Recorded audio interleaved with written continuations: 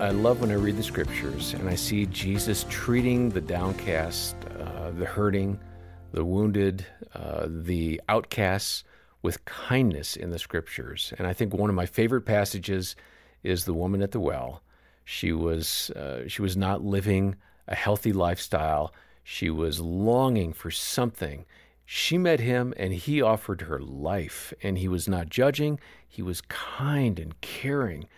And in the same way, we need to offer safety and security and unconditional love and life to our daughters. They're longing for that.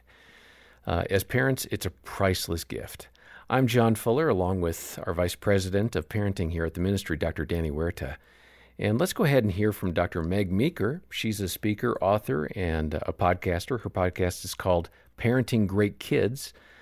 Here now, Dr. Meeker and Jim Daly discuss what it looks like for your daughter to have a thriving relationship with Jesus. Let's move toward how Christ views all this. In your practice, you've seen evidence that belief in Jesus actually changes a girl's entire outlook on life. I would embrace that. It changed my life. In practical terms, how does her faith make that difference, though? What have you seen in your practice with these teen girls particularly? Oh, well, I think they're so grateful to have depth. Nothing in our culture teaches them to live deeply. Okay, it's the sex and the thinness thing. So on a very basic level, and some parents don't teach their kids how to live deeply. They are all into sports and making sure their daughters look good, making sure their grades. So having a relationship with Christ is something deeper than they know. It's the core. It's the core. So it opens up a whole new world for them. And then for them to see, gee whiz, this is a person that came to me because he loves me and gives me deeper value than I've ever known before. And it allows me to experience a love I've not known before, particularly if a girl's grown up in a tough situation, been abused or so forth. So younger girls, teen girls, are so much more open to Christ than adults are, in my experience. Yeah. Now, people say during the teen years they walk away. In my experience, and maybe it's just my patient population, I've seen a lot of girls very open to Christ because they're so desperate to feel good about themselves, good about life, and to understand there's more than the way they look, the way their friends are acting, the grades they get, and how well they sing.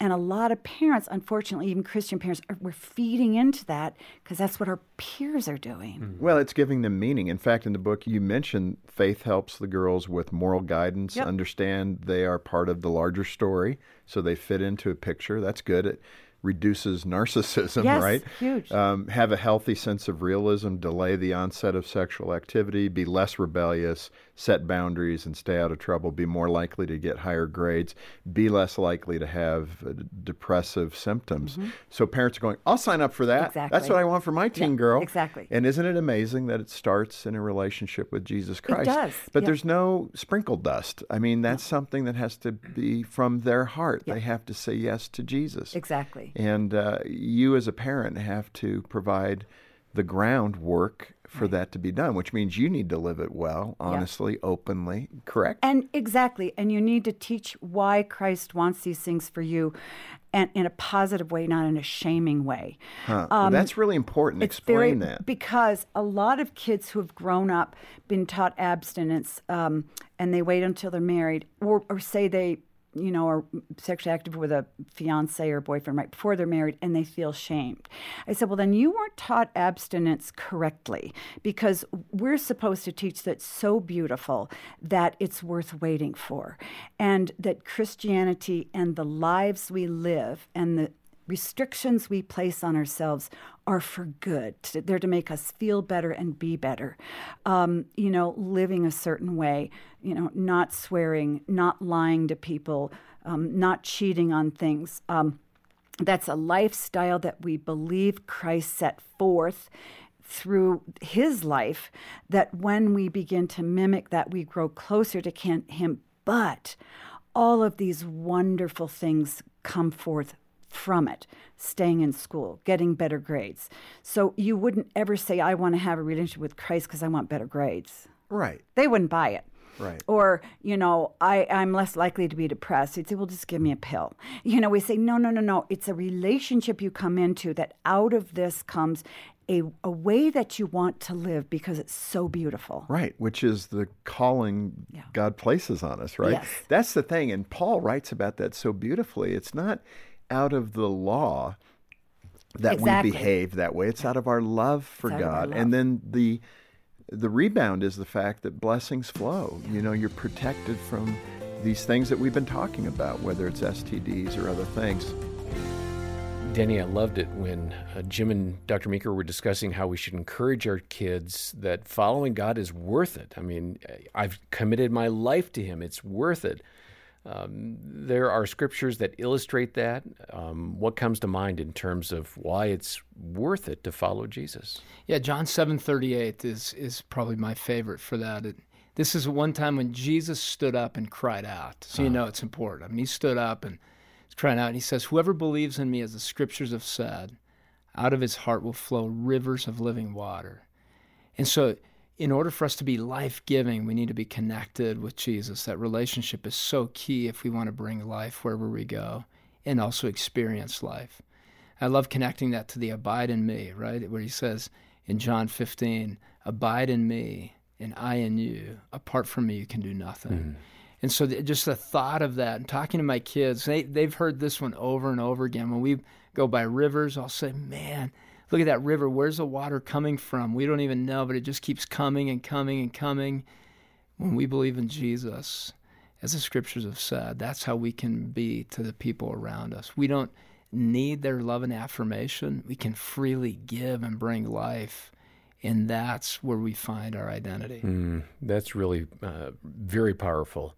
And I think it'd be important just to punch home the idea that, yes, we want to bring scriptures to bear, but even more, we want hearts that show that we love following God. It's not just the content of the scripture. It's our own walk of that probably activates a curiosity in our kids and a desire to follow in our footsteps. Yes, and being loving. It's not about being perfect or living around this rule set. It's, I love Jesus, so I do this, and I'm glad He's given me commandments. I love following this and that because of a love. It's not because I have to do this in order to gain affirmation or love. Mm-hmm. And that, when people see us loving in a genuine way, they'll be able to see that and they'll want more. Got it. Well, our ministry is here to help provide the resources you need to be the parent God is calling you to be. I mean, we do that through this podcast. We have a very rich website full of great parenting insights and encouragement. And we've got Dr. Meg Meeker's book, Raising a Strong Daughter in a Toxic Culture. Now, if you can make a donation to the ministry of any amount to help us continue producing podcasts like this and making other great resources available, we'll say thank you by sending the book, Raising a Strong Daughter in a Toxic Culture. Make a monthly pledge or one-time gift of any amount, and you'll find how to do that in the show notes. And the entirety of our discussion with Dr. Meeker is available as a free download on our website. We'll have a link in the episode notes for that. It's an hour-long conversation and covers what you heard today and a whole lot more. Next time, Dr. Kevin Lehman addresses misbehavior in your child's life. And if you want to know how to deal with that, tune in.